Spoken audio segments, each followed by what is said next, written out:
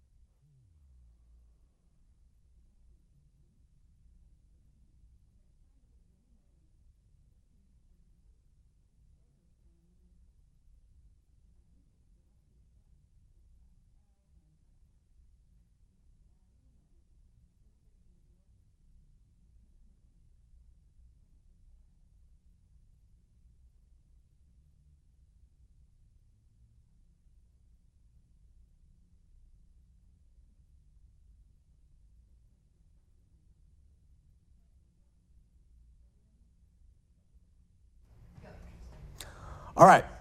Sorry we're a little late. Let's pray.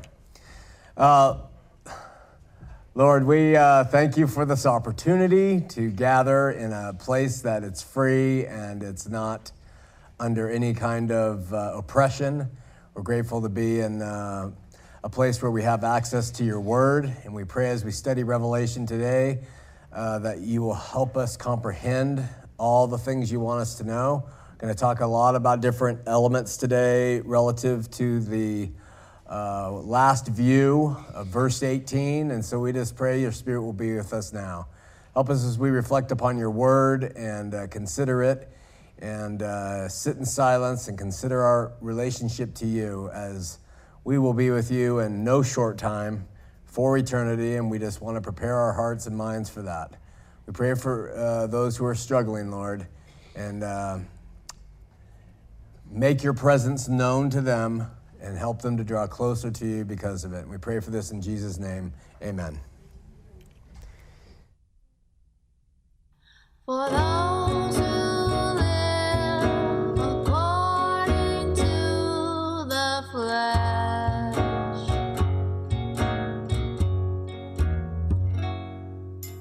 set their minds on the things of the flesh.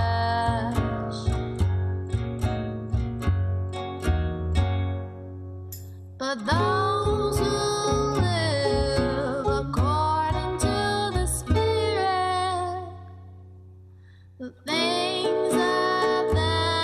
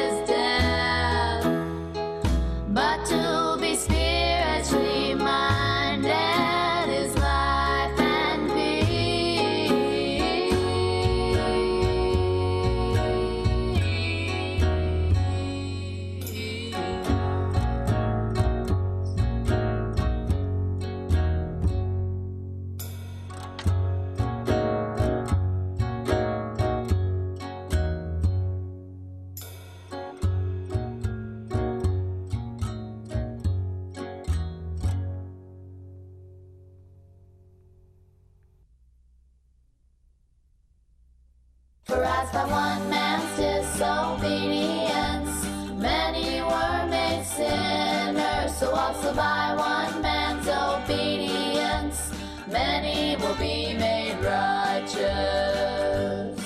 For as by one man's disobedience many were made sinners, so also by one man's obedience many will be made righteous. For as by one man's disobedience many were made sinners, so also by one man's obedience many will be made righteous. But where sin abounded, grace abounded much more. But where sin abounded, grace abounded much more. For as by one man's disobedience many were made sinners, so also by one man's obedience many will be made righteous. For as by one man's disobedience many were made sinners, so also by one man's obedience many will be made righteous. But where sin abounded, grace abounded much more. But where sin abounded, grace abounded much more. For as by one man's disobedience many were made sinners, so also by one man's obedience many will be made righteous. For as by one man's disobedience many were made sinners, so also by one man's obedience many will be made righteous.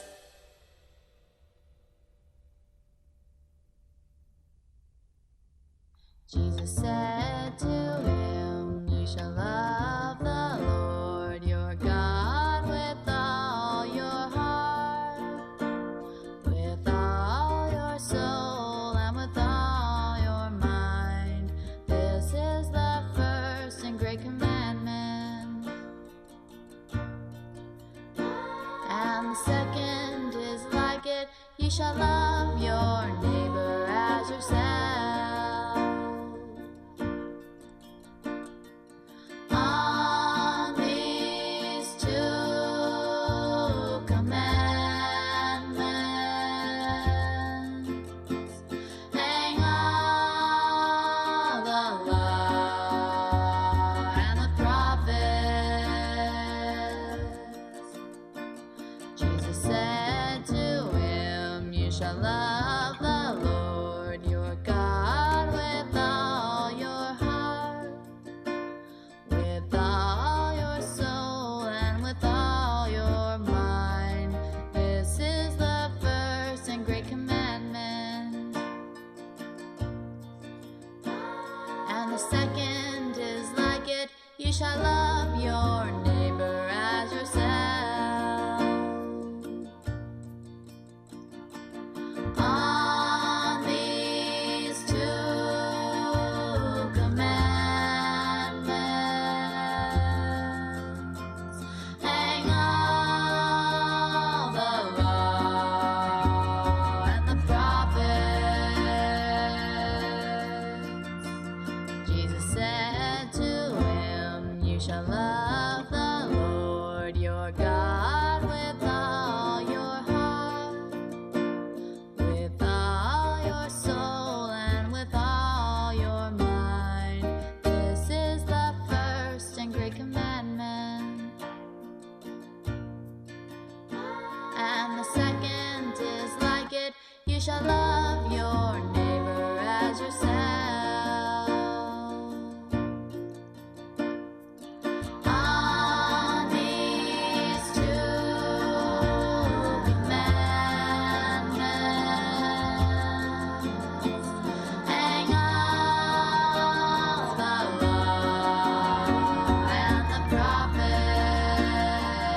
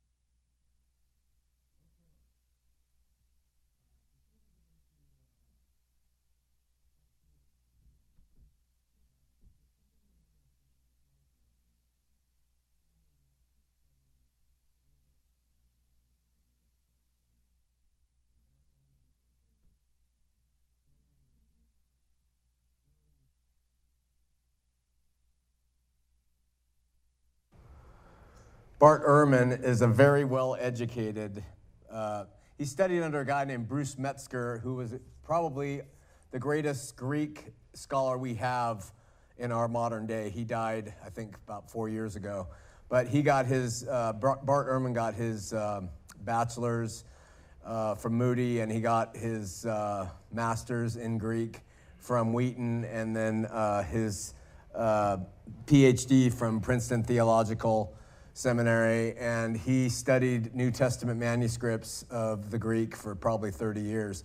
And he has turned against the faith, and for a number of different reasons, none of which I see as reason to turn from the faith, but he does. But nevertheless, he has made an observation, which I think is interesting, and he said that if we are going to decide that Jesus is God, then we can do that absolutely, and we can do it through the Gospel of John, where we have all the I ams.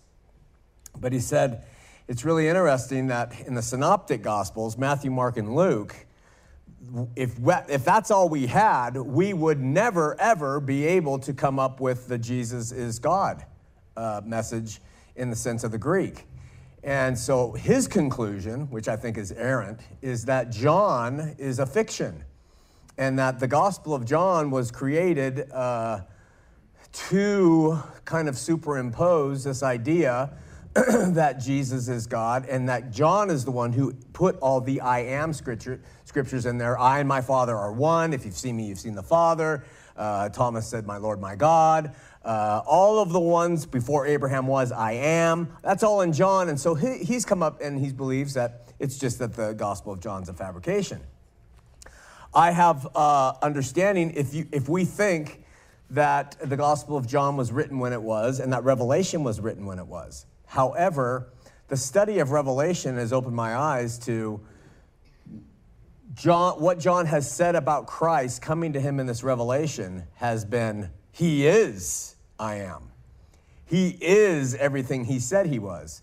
And the light came on to me that in Matthew, Mark, and Luke, the writers of those three synoptic gospels, they didn't know yet.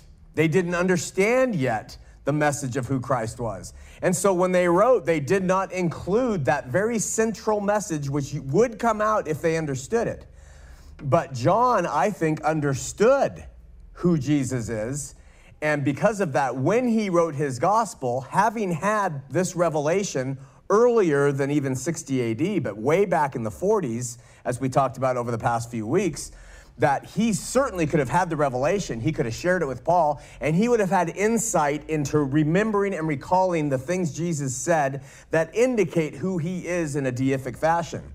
And I just find it very interesting how important the dating of this revelation is. That if it's way out in 95, then Ehrman has some grounds to suggest this was a fabricated gospel.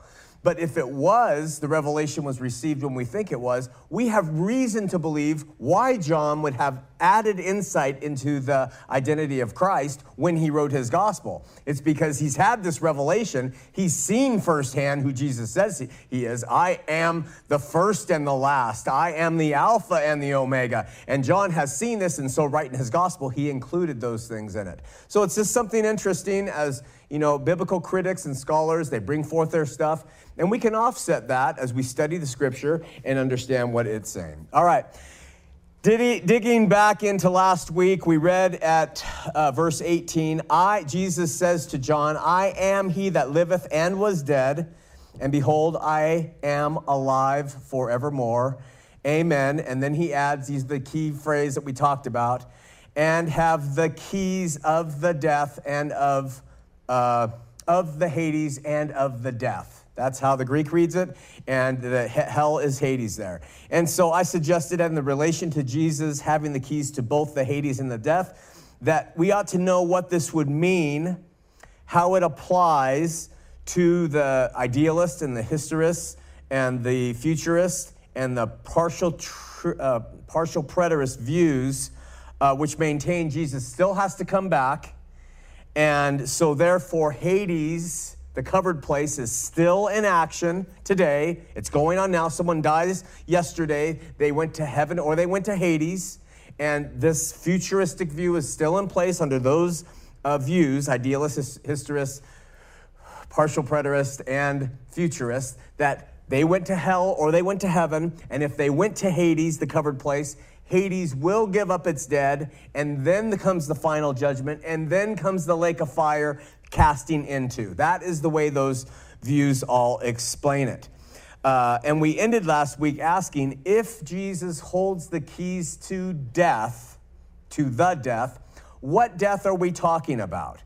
And I said, is it the physical death via his resurrection for all humankind? We know Scripture says it is. So we know that he has the keys to all physical death. Is it spiritual death? That means we were born spiritually dead. We have to be born again. And does he have the keys to that? Yes, he does. We have faith on him. We're spiritually born again. So he has the key to spiritual death. And then I asked if Jesus holds the keys to what Scripture describes as the second death. Does he hold the keys to the second death, which is known as the lake of fire? And to this, I say yes. Jesus holds the keys to the second death too. And we're going to talk more about that today in the other way people see Hades and the lake of fire. And that's from the full completed preterist view. Now, eschatologically speaking, since Jesus has not returned according to the idealist, historist, and all those other views besides the full preterist, then we have to suggest that all who have died since Jesus ascended, all the way up till this second, either have gone to heaven or they have gone to the Hades. They have gone to the covered place. That's the way to see it. And I suggest that in the Hades, they are not experiencing, and we talked about this last week, the fires and the burning and everything, but suggest that they are experiencing the absence of light. They're in a covered place, and they're experiencing, if they're there, I don't want to say cold, they don't have physical bodies, but they're experiencing dark, gloomy, dreariness. This was the Jews' view of Sheol in the bad part of it. Because according to the general consensus of these views, of those views we mentioned on the board, Jesus is going to need to return. And when he does, he is going to initiate some very important things. The end of everything. That will be one thing he'll initiate. And as we read last week in Revelation 20, even Hades then is going to give up its dead, initiated by Jesus' return. And that will initiate the great white throne judgment, which will initiate the books being open, which will initiate people being thrown into the lake of fire. And so, and that's what we're all kind of waiting for from the idealist, the partial preterist, the futurist, and the historist view. All right, so on the board, really quickly, Mary, you're supposed to be up with me now. Oh, Mary. Okay. So last week, pre-second coming of Christ, Jesus has the key to Hades and the keys to death, but we have the idealist, and we have the historist, and we have the partial preterist, and we have the futurist. Okay? And from that, we can say this about the key to Hades. All who have died since Christ have gone to heaven or Hades. If the Hades, they are waiting for the final judgment to come, and at that time, this will be the second resurrection or third or whatever resurrection it will be. It won't be the first resurrection. Hades will give up its dead. That's Jesus has the keys to it. It will give up its dead, one collective give up, and everybody will be judged. Okay? And then these views regarding this when it comes to the death, the Orthodox view suggests the following in relation to Jesus having the keys to death. This is how they would view it. Jesus overcame physical death for all who will be resurrected, some to eternal life, some to eternal damnation. Spiritual death is overcome by faith in Christ in this life. Unless a man is born again, he cannot see the kingdom of heaven ever and he has to be, or she has to be born again in this life. Once someone dies physically, their future is set. If they go to heaven, that is where they will eternally remain. If you died just now in the hospital, if you didn't go to heaven, you would go to the Hades, and your future is going to be Hades, lake of fire. That is the traditional Orthodox way, modern Orthodox way today of how they are viewing Hades and the death.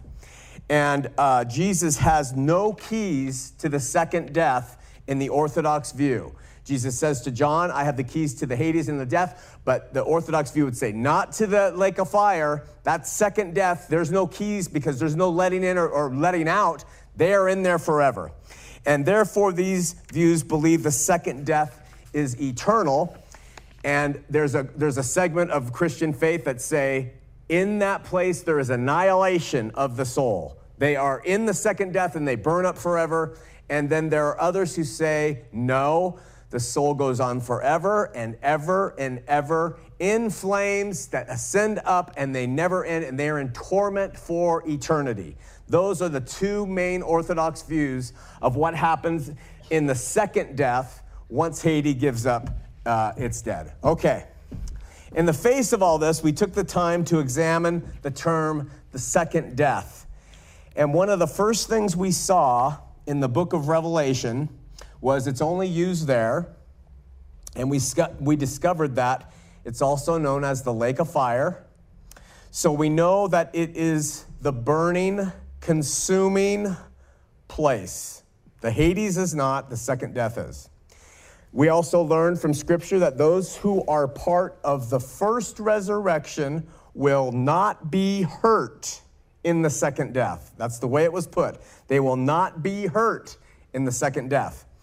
So that implies those who are participating in the second death are going to experience pain or hurt somehow, spiritually. I doubt it's physically. And those who are cast into the lake of fire, the second death, will have their part, is what Scripture says, their portion of that lake of fire. And we learned that the lake of fire, the second death, is in the presence of the Lamb and his angels. So we know that this place is in the presence of God. It is a heavenly abode, the lake of fire, the second death. It's not an underground in the center of the earth place. That was the Sheol, the Hades part. And that this final place is a place of fire and brimstone. Terms I'm not going to go into with the Greek, but they're very revealing.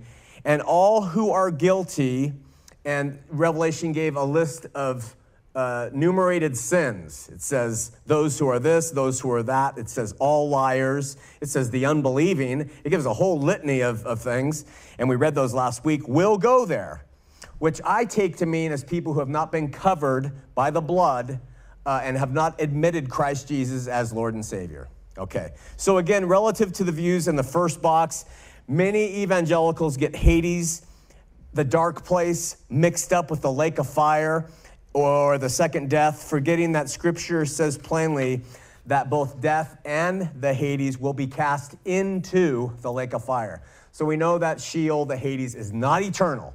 Jesus has the keys to that, not eternal. All right. So there's a quick thumbnail on last week's coverage of Hades' death, the second death, and how most Christians today view them as still being effective and still ongoing in the lives of people out 2,000 years post the life and teachings of Christ, live teachings of Christ. Mostly because they do not believe Jesus has returned, and the descriptions of Revelation chapters 19 through 22 have yet to occur. And when we get to those chapters, most people in the faith believe that 19 through 20 to the end of Revelation have yet to occur. All right, and that's why the people on that board believe the lake of fire, the great white throne judgment, and all of that has yet to occur. Okay. So now then, on the other side here, the second coming of Christ, post second coming of Christ, we have a group of believers, I happen to be one of them, that falls into the full preterist category, also known as Kilianism, and because a guy, last name Kilia, I think, years and decades and centuries ago, also believed in this. And that means that I believe Scripture is fulfilled. I think it's true. I think it's a perfect account of, well, it's a great account of what's happened, but I think it's fulfilled in our day and age. And so let's talk about elements of the full preterist view relative to Jesus having the keys to Hades and the death. And the problem is, I have to admit this, I honestly do not study isms or ists, except maybe Mormonism. And so I don't know what the official full preterist views contain. These guys are like Calvinists. They're experts. They have every scripture down, and they can weave a beautiful story. I can't do that, and I've never studied it to learn to do that. I just have the view from my study of Scripture. So I honestly am not going to be able to say this concurs with the full preterist view or not, because my views from full preterism come really just from reading Scripture and from what I can see. And I didn't know about full preterism by studying Don Preston or these other people who teach it. So all we can do is share what full preterism looks like based on my limited amount of knowledge. But I also have limited amount of knowledge in the historist and the idealist view, so that's kind of being fair. And talk about what it means to someone who believes that Jesus has already returned with judgment and reward, that Hades has given up its dead, that the lake of fire judgment has occurred, and that those who were in the Hades were cast into the lake of fire, and then what it means from that point forward out to today. So the reason why my views are in all probability not in complete harmony with the full preterist view is I'm what you would call a total reconciliationist. And admittedly, what that means is I believe that God does not lose anybody ever to eternal punishment forever and ever. I believe that all are reconciled to him. This does not mean all are his sons and daughters, that all are saved. This does not mean universal salvation. It just simply means I believe that there is a total reconciliation of the universe to God, and that God has the victory through Christ, et cetera, et cetera. So I don't call it universalism because today, in our day, universalism means all roads lead to God. Jesus or not, it's okay. I would never, ever, ever suggest that. And all roads do not lead to God. And Jesus is the only way. So right there's a caveat with my form of reconciliationism. All I'm saying is that I believe through Christ Jesus, all will be brought out of whatever future place of punishment awaits them. Again, universalists often deny a future punishment. Universalists say there is no afterlife punishment. It's all just, hey, it's just been done. It's all groovy. It's good. And I don't say that either. So because we have read that Jesus has the keys to the Hades and the death, I am of the opinion, taking Paul's admonition to believe all things and to hope all things. This is where my views come from. I believe and I hope. And I am convinced in this, in my mind of this, so I teach it this way, because we have to be convinced in our mind of it, that he will use the keys in the second death, that he will use his key to the Hades and to death, and perhaps even especially in relation to the second death, and that once the most rebellious have received him, once their knees have bowed, their tongues have confessed, he will let them out, just as he let all out from the Hades, and they will be reconciled to God. Now remember that we read last week about those who do not encounter the lake of fire. Those believers here on earth who die and go to heaven, who do not pass through this lake of fire. It says, blessed and holy is he that has part in the first resurrection. That's believers here on earth who die. On such the second death has no power. There's a power in that second death. That they shall be priests of God and of Christ, and shall reign with him of 1,000 years, which in Hebrew language means forever. So note that just total reconciliationism does not say that those who come out of the second death will reign with God as priests. It doesn't mean that those who are in there, that the power of the second death doesn't affect them. It does. And they do not come out as God's priests that will reign with him in Christ forever. There's a high price to pay for rejecting Christ, okay? And so I don't downplay the idea of afterlife punishment, but the punishment has a purpose. And here we see that there's a great difference between those in the first resurrection who will be priests and heirs and will reign with Christ, and those who are cast into the second death that will have power over them. So, reconciliation does not mean all saved. Saved from what? Saved from afterlife punishment? No. It doesn't mean all will be glorified. It doesn't mean all will be honored as a son or daughter of Christ. It doesn't mean all will become priests who will reign with Christ. Those are just those of the first resurrection. But it does mean all will be reconciled after being purged in the fire, which I believe is the fire of the presence of God. Now, purged, reconciled, what is all this about? Don't lose track here. We are talking about all of this because Jesus has plainly said to John, I have the keys, plural, to the Hades and the death. Okay? The Hades is afterlife. I believe the death is afterlife death he's talking about too. I have the keys, he says. Since he admitted this, we need to explore what this means. So I try to avoid the term universalism because it says no punishment. What I want to do is kind of go through the way I view epistemology, which is the way we know things. I always say this, and it's a bromide that I stand by. The Spirit is primary and preferential when it comes to understanding truth. But when it comes to this subject, the Spirit has not brought us to a unity of the faith. So that's insufficient in and of itself. So then the second thing we do is we turn to the Word of God as a reference to see what it says. The Spirit tells me, I think this, but what does the Word say?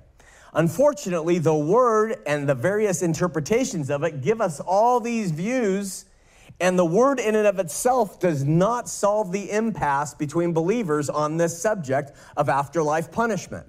So we don't have the Spirit telling us all. We don't have the Word verifying to all of us, so we have to do something else. And when that happens, we go to the third source, and that's early church history.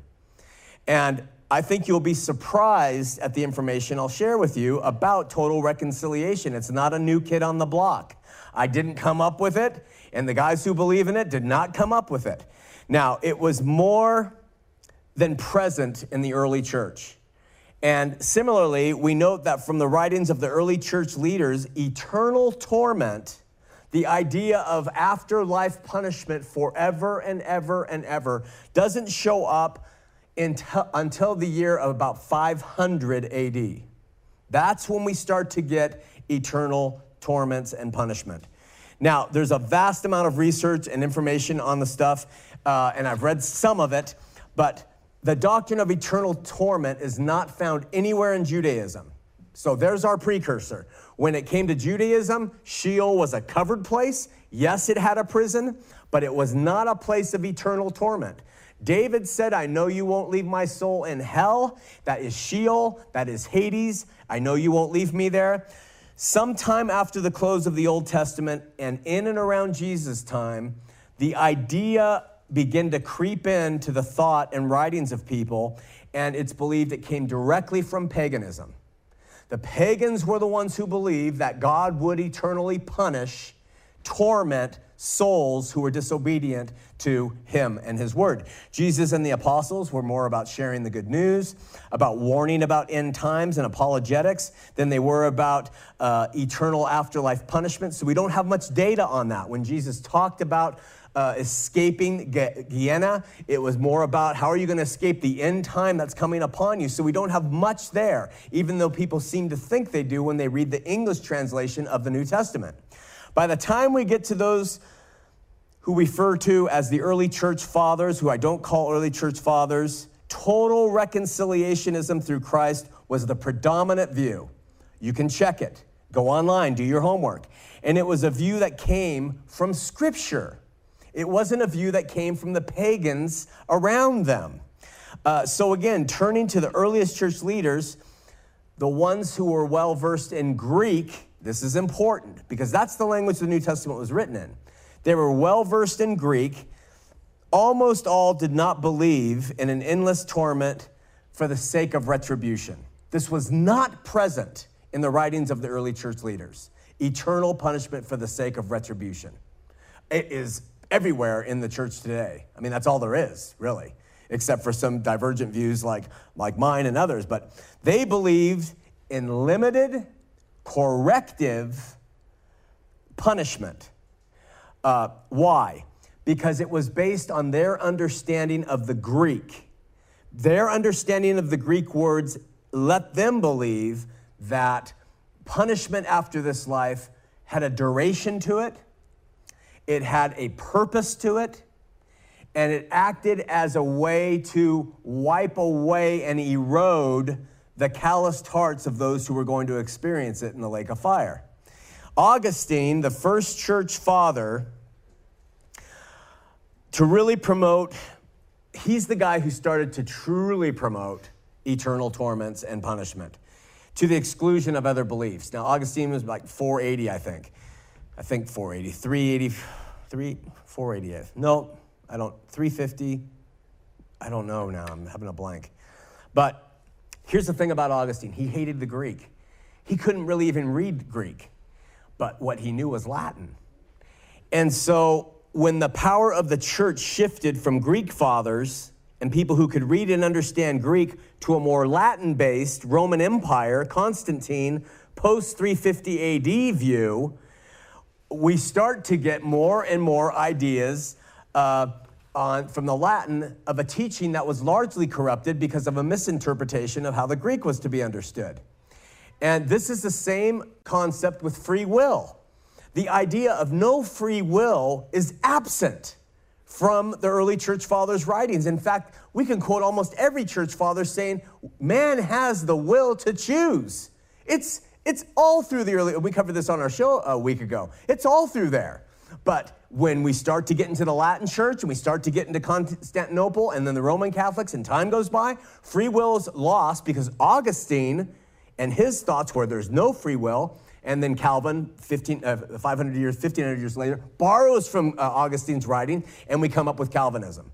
So check free will and see about early church fathers. If we can't agree with it by the Spirit and we can't agree with free will by the Word, then we go to the third way we can discern what is truth, and we look at the early church fathers, and free will was everywhere. And meaning you are responsible. And it's called the synergist approach. God offers, we receive, versus the monergist approach, which is God gives and you have to accept. Okay, that was never there in the early church fathers. Anyway, by 200 AD, there are three schools of thoughts, 200 years after Christ. There are three schools of thoughts concerning afterlife punishment. The first, endless punishment. It was there, but it was not widely taught at all. Annihilation, the wicked go and they are burned up to a crisp and don't exist anymore, and total reconciliation. Those were the three main predominant views. But it's interesting that three even existed, but they did. That's 200 years after Christ. However, prior to this, there was not much controversy over total reconciliation being in existence. Now, I'm going to mention a bad name when it comes to early church leaders. His name's Origen. Well, I say Origen, but it's Oregon from what I understand, like the state. He was the first to kind of systematize Christianity. And he was so off base in ways that they ultimately condemned him. But he was a total reconciliationist. Now, the interesting thing about him is that his reconciliationism was never, ever a subject of condemnation about him. They never, ever said, and also this guy believes. So while he did have heretical ideas relative to the other church, they never took Origen and said, your views on what happens to the wicked after this life are just reprehensible. We know they're going to burn forever. They never even questioned his reconciliationism. Reconciliationism wasn't even attacked until around 540 AD in writings, when eternal torments took hold around the Middle Ages. We're starting to get into this time, and then we start to pay monies to get people out of these places and purgatory. And up until this time, the most revered early church leaders were staunch, and I'll just say universalists, meaning in the way they would see it, not the way we would say it, and they supported their views from Greek scripture. So let me raffle off some bullet points concerning that subject. First of all, Clement of Alexandria was a total reconciliationist. He is noted for his mind about the gospel. Clement of Alexandria, total reconciliationist.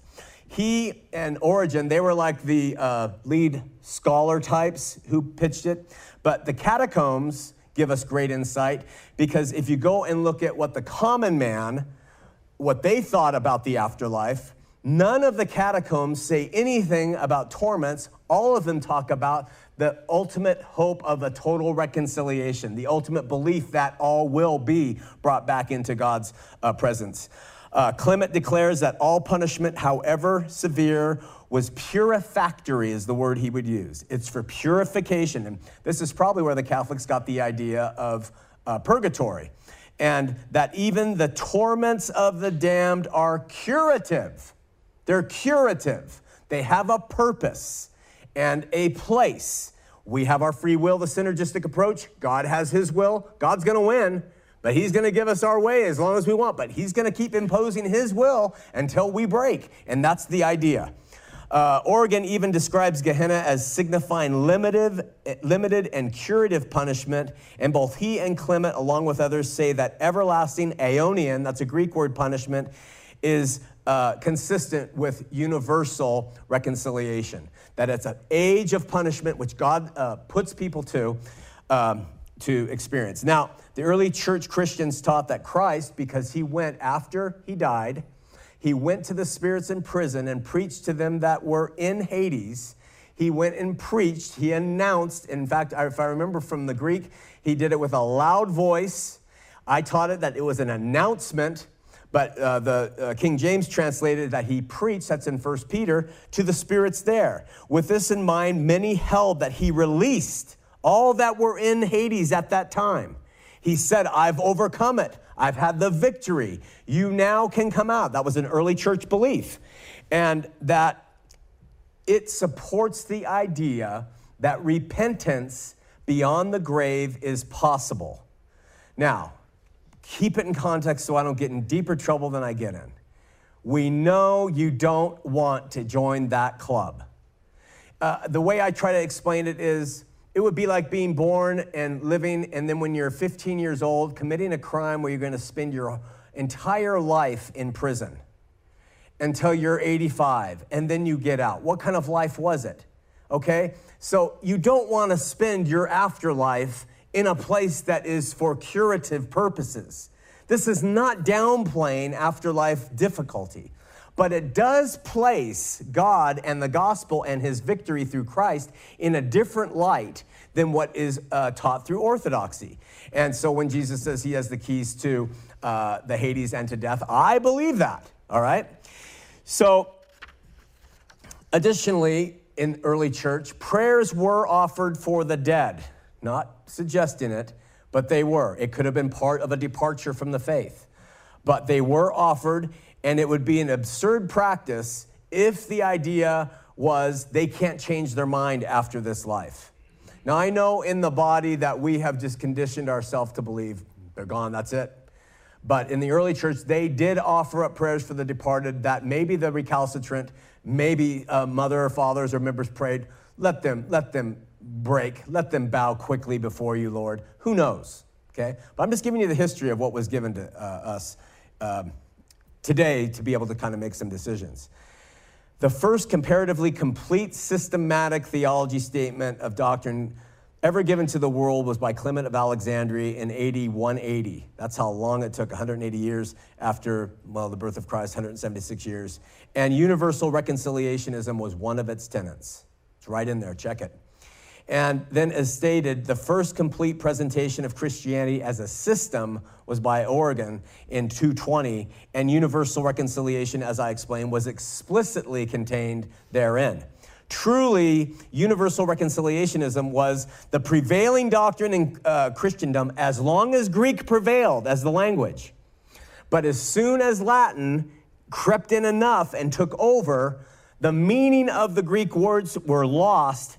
The Latin translation of those Greek words by Jerome got in there, and pretty soon we started listening to Augustine and then reading the Latin version of the mistranslated Greek words, and eternal punishment came up as a result. Total reconciliationism was lesser and lesser known or taught as the Greek language faded and the Latin language came about. And listen, when Latin was at its preeminent point in church history, the church was at its darkest place. Just you can make that connection. When Greek was replaced by Latin and that was preeminent, you can see the darkest places in history. When they started going back, Erasmus and others who started to learn the Greek and understand the Greek, we started to have the Age of Enlightenment, we started to have a revolution, we had the Reformation, and all of the things started happening when Greek started coming back into play. But as long as we were under the language of the Latins, we continued to abide by Augustine and others' views through that language. Not a single writer among those described. There were writers who spent their time describing the heresies that were present. Not a single one of them ever suggests that total reconciliationism was a living heresy. None of them. And it was believed by many, if not the majority, but certainly by many of the greatest early church leaders, that it was a tenet of the faith. I mention it today, and it's like we hope all things, we believe all things. This is Paul. We can at least hope it. We can believe it. And now we have some background to say maybe this is possible. But and yet it becomes a heresy. When Jesus says, I have the keys to Hades and the death, I believe it's the death. And he has the keys to what goes on there. Not a single creed for 500 years expresses any idea contrary to universal restorationism or is in favor of eternal punishment. Not one, 500 years. With the exception of the arguments of Augustine in 420, there is not an argument known to have been framed against universal reconciliationism for at least 400 years after Christ lived and any of the ancient leaders, all right? So additionally, while the councils that assembled in various parts of Christendom got together and they made anathema, they made forbidden, any doctrine that they considered heretical, no ecumenical council, not one single council for more than 500 years condemned total reconciliation, though it had been advocated in every century by the principal scholars and the most revered saints. So then as late as AD 400, Jerome says, listen, the word is plerique in the Latin, most people, the word's plerique. Jerome says most people believe in this total reconciliation. And Augustine said, quam plurimi, very many people believe in this total reconciliationism. So it was in the hands then, 420, 480, Augustine, Latin church, that we start to say, we need to start talking about eternal punishment. Because most people, very many people, according to these guys say, are believing this wrong interpretation, right? The most celebrated of the earlier advocates of endless punishment were all heathen born. What that means is they came from Gnostic or pagan backgrounds, joined the church, and brought in the views of eternal punishment with them. None who supported eternal punishment came from the Greek culture, not one, all right? And Tertullian was the first to promote eternal torture, followed by Augustine, and then before that, Minnicus Felix. Those are the three main names that we have in early church leaders who promoted eternal punishment, and that was 300 plus years after Christ. All of those guys that I just mentioned were ignorant of the Greek. They were all Latin guys. The first advocates of reconciliationism after the apostles were all Greeks, in whose mother tongue the New Testament was written, and when they read it, they knew what was being said there. Today, we talk about Aeonian punishment and Aeonian place and age-based. People, no, that means this. But that is not what the Greeks, and we know that by the record. To them, total reconciliation was present in the Greek versions of the Bible, and here is one of the best supports we find looking to the early church for direction. The Latin-based leaders were supportive of eternal torments. The Greek-based leaders totally endorsed reconciliationism. All right? So the beautiful thing about the Greek-inspired view is that, listen carefully, there was nothing in their non-biblical literature. There was nothing in their non-biblical literature to support total reconciliation. You get that? The Greeks did not have a body of literature that they referred to that taught them the idea that all people would be reconciled to God. So we know they didn't borrow it from their cultural leanings. They got it from the scripture. That is such an important point. Now, if the Greeks had this big open volume of all kinds of leanings toward open total reconciliationism, and then we found it finding its way into the church, we could say, well, that was Greek influence. But they don't. That's the beautiful thing about the Greek readers and writers of the New Testament. The fact suggests that it was their view in the good news, and that Jesus has had the victory, and that there is a syncretist understanding of God offering, men responding, but God getting his way, that led them to their conclusion. Additionally, ecclesiastical historians and the best biblical scholars agree that the prevalence of total reconciliationism in the early centuries was there. From the days of Clement of Alexandria to Gregory of Nyssa to Theodore of Mopustia, the great theologians and teachers, almost without exception, were universal reconciliationists. The first theological school in Christendom, it was in Alexandria, taught universalism for more than 200 years. All recorded Christendom from 1 AD to 430, there were 6 main Christian schools. Okay, those dates were from AD 170 to 430. There were 6 schools. 4 of them were taught total reconciliationism. The 5th taught eternal punishment, and 1 did not. There's no record of what they taught. So in all of recorded Christendom, that is what we have in terms of the schools. The 3 earliest Gnostic sects, the Basildians, the Carpocratians, and the Valentinians, between 117 and 132, were all condemned by Christian writers for their heretical views described in writing. Each one of them taught total reconciliation. That doctrine was never laid to their charge for being heretical. These are facts that we have from that source. So the first defense of Christianity against infidelity puts the defense of universalism kind of there. Celsus charged that the Christian God was cruel because he subjected people afterward to fire and to burning. And Origen replied that God's fire is curative, that he's a consuming fire because he consumes the sin and not the sinner. Again, for emphasis, Origen was a huge proponent of reconciliationism and was bitterly opposed and attacked for his various opinions, but never confronted for his universalist, in that sense, views back in the day. In fact, the very council that anathematized Origenism eulogized people who taught reconciliationism. Just really quickly, the lists of errors given by Methodius, Pamphilus, Eusebius, Marcellus, Euthanasius, and Jerome all attack heresies. None of them opposed the presence of total reconciliationism within the body of other heretics' work.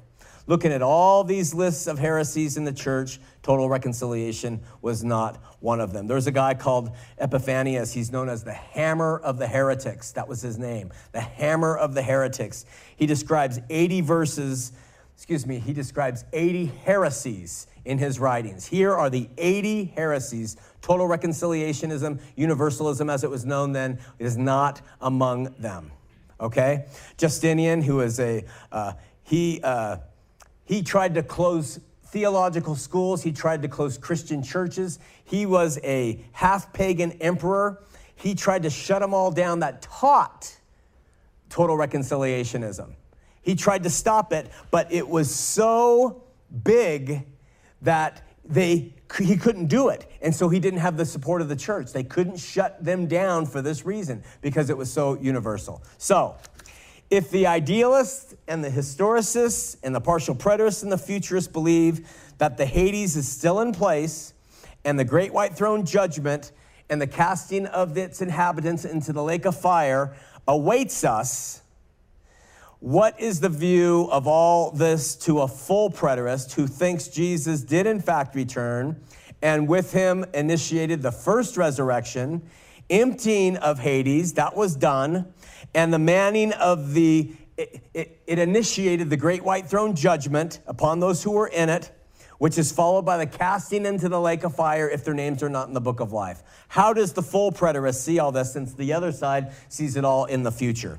I must admit here, the views are endless. There's called Pantelist views, comprehensive gracers, preterist Noyanist views, simple preterist views. The list goes on and on and on about what people say will happen since everything in Scripture has been fulfilled at the time of Christ coming back. So let me reel it all back in and try to explain really quickly. I see Jesus suffering for the sins of the world. And so it's not a limited atonement, it was a universal atonement. If he suffered for the sins were paid for, except for the sin of lacking faith. Because you're refusing what God is offering in the syncretist view. You're saying, I'm not going to receive it. I'm going to be rebellious. I love the darkness more than the light. I don't care what God sends through the Holy Spirit. I'm not going to receive it. And so we're responsible for that. And he paid for all of sin except for the sin of faithlessness. And he died, he went to Hades, he preached the good news to them, and then he took those who were in paradise with him and to heaven. I see the apostles sharing the good news and living earthly Israel. That's what they were to do. And the Gentile world too that was around there, warning them of impending judgment coming within 40 years. I personally see Jesus completing all his work by returning like a high priest coming out of the Holy of Holies saying it's done. God has accepted my offering with judgment and with reward in 70 AD. And at that time, I believe, you may not of course, but I believe Hades was emptied out and that they all went before the great white throne judgment. And those whose names were not written in the Lamb's book of life were cast into the lake of fire, which I am convinced is the consuming fire that God is, because it's in the presence of Jesus and the Lamb. I mean, the Lamb and the angels.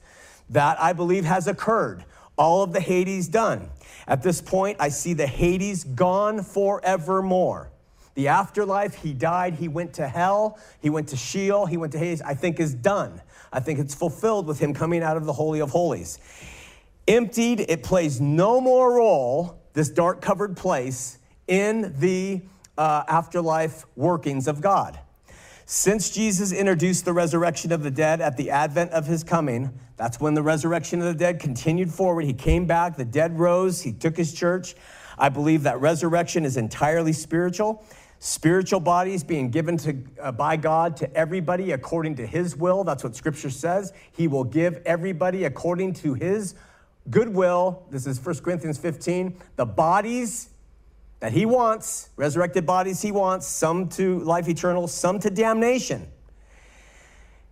And I believe that at death, all people since the end of the age in 70 AD experience a rapture. They experience an immediate judgment, and they receive their eternal bodies as God wills from him. Those who are his by faith enter into his kingdom, and they are with him forever and ever, skipping all this second death stuff that we've talked about. And in accordance with early church beliefs, those who are not believers will be cast into the lake of fire. How? They're entering into the presence of the Lamb and his angels. And if you haven't been covered by the blood and you're in a body of the damned, the purgative process begins. How long it takes, I don't know, but it's a rubbing away of fire and brimstone, curative, causing everybody probably in the end to bow down, confess, believe, and we can only confess the Lord by the Holy Spirit. Stay with me. Since all who enter this lake of fire are physically dead, right? and all who enter the lake of fire are spiritually dead, are they not? They have not believed in Christ. They have died physically, so they've experienced two forms of death.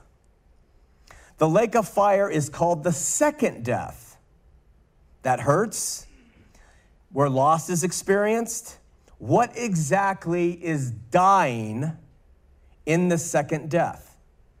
What is dying in the second death if they're already spiritually dead and they're already physically dead? This is where Ellen G. White came up with they're being annihilated. That's what's dying. They are completely being annihilated.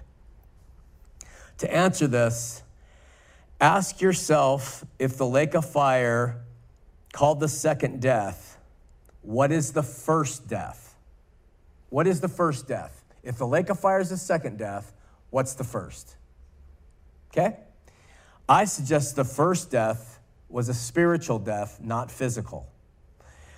When God told Adam, if you eat of that tree, you will surely, he says, the day you eat of that tree, you will surely die. Adam ate of that tree.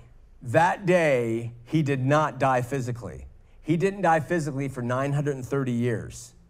That day, he died spiritually. That's the first death. The first death is spiritual death, okay? Jesus calls this the second death. What could the second death be, especially in light of the fact that it's in the presence of the Lamb and his angels? It's, according to early church leaders, curative. What is dying in the second death? Here is where the annihilationism comes in, but I suggest something different. Since they are already physically and spiritually dead, and since the universal teaching of the early church was total reconciliationism, and since I do not believe that God and Jesus lose to Satan or lose to human will, and since I believe that every knee will bow and every tongue will confess, and you can't confess Jesus as Lord but by the Holy Spirit, and since I believe that all those who enter the lake of fire will be hurt but not destroyed, and that they will have their part in the lake of fire but not the whole of it, which was created for Satan and his angels, I suggest that the second death they are experiencing is, listen now, the death of their spiritual death. They died a spiritual death. They were born spiritually dead. They went to the lake of fire dead. What's dying there is their spiritual death. The curative process is bringing out of them spiritual life, which comes in probably a horrific manner, which all who believe on Christ escape. But I propose that the lake of fire's second death is God putting to death the spiritual death the inhabitants of the lake already possess. It's the death of the death, and it's not good. You want to escape it. Now, Dave pointed something out to me last week, which is of great benefit to this view. Just consider it. When Jesus walked the earth, John the Baptist said something that, like a lot of things in Scripture, I have interpreted one way because it was the only way I could really get it. And it never really made total sense to me. Maybe it did to you, but this is what Dave said. It's in Luke 3:16 and in Matthew, and John says to the people, I baptize you with water, but he who is mightier than I is coming, the thong of whose sandals I am not worthy to untie. He will baptize you with the Holy Spirit and with fire. He has two baptisms in his hand. Dave and I talked. Dave believes this, he's describing two mutually exclusive, respective baptisms Jesus brings in his ministry to humankind. I come and I baptize with the Holy Spirit and I baptize with fire. You choose, is the way Dave kind of talked about it. The first baptism of the Holy Spirit, and then he also has another baptism, which is one of fire.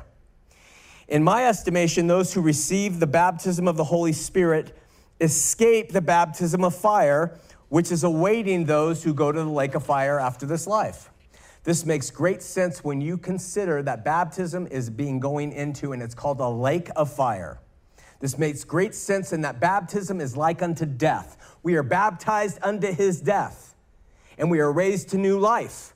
If Jesus is baptizing those after this life in the lake of fire with fire, they're being baptized unto death, the death of their spiritual death, and they're being raised to another life. What it looks like, we don't know. I differ with Dave. Dave sees them as mutually exclusive. You either are baptized by the Holy Spirit or you're baptized with fire. I see them as coming hand in hand. I believe that when you're baptized with the Holy Spirit here on earth, you will be baptized by fire here, by the trials and things we go through here, that it is a tempering, purging experience we go through here. But it's just not nearly as painful and difficult. Those who are not baptized by the Holy Spirit here go, and they're first baptized in the lake of fire, waiting for the baptism of the Holy Spirit, by which they are then reconciled, and Jesus opens up the gates to hell, to the lake of fire, and lets them out. So those who are baptized, first baptized by fire after this life, will afterward be baptized by the Holy Spirit. Those who are baptized by the Holy Spirit in this life will afterward here, you're going to escape the second death, but here I believe that you will also experience a baptism of fire by being a believer. But the real point of it is, whether Dave's right or I'm right, is that Jesus came and he baptizes with both. And with baptism being an indicator of being buried with Christ, and as a symbol of death, I can't help but believe that that's what that lake of fire is. And we have misread it all this time as just, they're going there and they're just gonna suffer. Just suffer, and God is gonna be happy. And he's gonna rejoice over their screams for eternity. I cannot understand that God relative to everything else Scripture has to say. I do understand punishment, but I don't understand. So, Jesus says, I am he that liveth and was dead, and behold, I am alive forevermore, and I have the keys of the death, of the Hades and of the death. To that age and to us now, forever having those keys. And with all of that behind us, we'll continue on with verse 19 and move forward. I think we'll finish Revelation chapter 1 next week and move into 2, which is the churches. Questions or comments? Yes, thank you. Wait for the mic. No, wait. We have one rule here. 2, you have to say your name. Okay, my name's Elaine.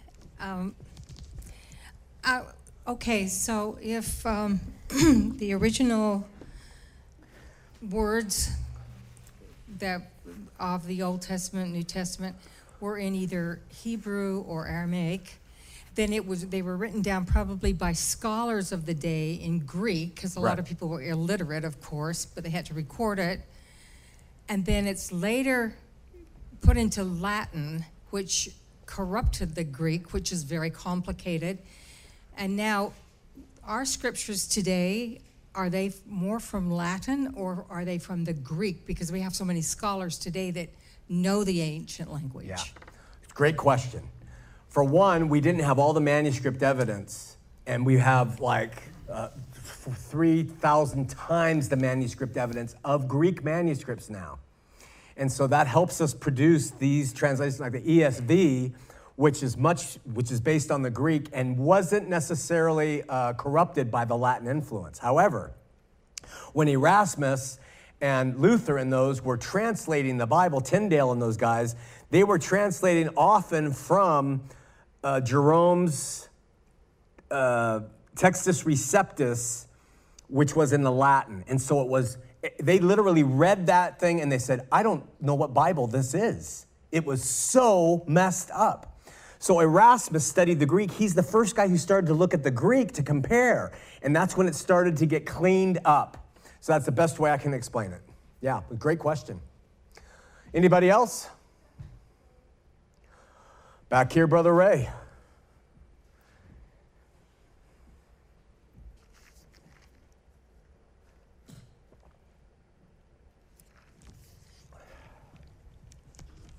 My name is Ray. Sean, in John, it tells us that there is a sin unto death. And if an individual hasn't performed that sin, then we're to pray for him. Now, what is the sin unto death, and where do they go in terms of these Hades and death? From my estimation, what I know, the sin unto death, truly contextually speaking, now there's a big debate. I'll have to just give you a quick debate. Some say that it is saying that Jesus did miracles by the power of the devil. And they say that because Jesus says, you'll be forgiven if you blaspheme me, but you won't be forgiven in this world or the world to come if you blaspheme the Holy Spirit, which is when you say, I do my miracles by the spirit of the devil. Most orthodoxy today, a lot of them say, this is a really debated topic, but they say, that is the sin unto death. I find that kind of absurd because I think it's so limited, and I just don't see many people saying that Jesus, it just doesn't work for me, even though it can be supported in Scripture. I think it is saying that there is one sin, and that is blasphemy against the Holy Spirit. The Holy Spirit's job is to call all people to receive Christ, to believe on Christ. And he calls that one-way street, God calling and calling. The sin that will not be forgiven in this life or in the life to come is disbelief, is saying, I reject the Holy Spirit's message, not forgiven here or in the world to come. How can you erase that sin? By believing. So prior to coming to know Christ, we are all guilty of the unforgivable sin, and we will all go to the lake of fire. But once we have believed here or there, then we would receive a forgiveness for our sins and be forgiven of that unforgivable sin. Does that make sense? So, to put it just another way for clarity, if you don't believe in Christ and the Holy Spirit is calling to you to believe, you are in the presence of committing the unforgivable sin, because that's the only one for which there's no forgiveness. He paid for everything else. But when you believe, that is, you've now been forgiven. And that's how I would see it. Any other thing? Comment? Question? All right. Let's pray. Get out of Dodge. Lord, help us to understand these questions and these insights, these comments, your word. And this petition, Lord, that we'll have a heart of understanding and a heart that's soft, one that seeks to give you the benefit of the doubt, and rather than implicate you and cause you to be something that you're not, whether on what we perceive as the good side or the bad side. We just pray that we will see you in truth. We pray that we will know you and your Son, whom you sent, in truth. And these other ideas that we'll learn from and we'll grow by, but we probably won't be able to really know completely until after this life. But in the meantime, we continue to search because we know that there's value in that, and you tell us, search the Scriptures. And so we do. And we just pray you'll help us with our walk, and you'll help grow us in the way you want, and you'll help us to accept the path you've given us to walk. Help us to accept your will in our lives. Help us to receive whatever you're giving us as the best thing from your hands, and move us to greater faith because of it. And we pray for people who are suffering through so many different things. And pray for Emily, pray for the people of Tennessee, pray for Jody and her addictions, Jarvis and cancer, our sister Heidi and her cancer. We pray for Thave's knee replacement surgery, for Taylor to overcome his addiction, Dean that he'll turn to Jesus, Jerry will get well, Kathy to have her macular degeneration hold so she can keep her eyesight, and Kathleen that her eyes, physical eyes, spiritual eyes may be open to Christ. Anybody else not mentioned here, Lord, who's on our heart and our minds, we pray for them. We pray for our viewers at home, those who are seeking truth, to keep seeking. And we just love you and need you in all things, and pray for this in Jesus' name. Amen. Trust in the Lord with all your heart. Lean not unto your own understanding.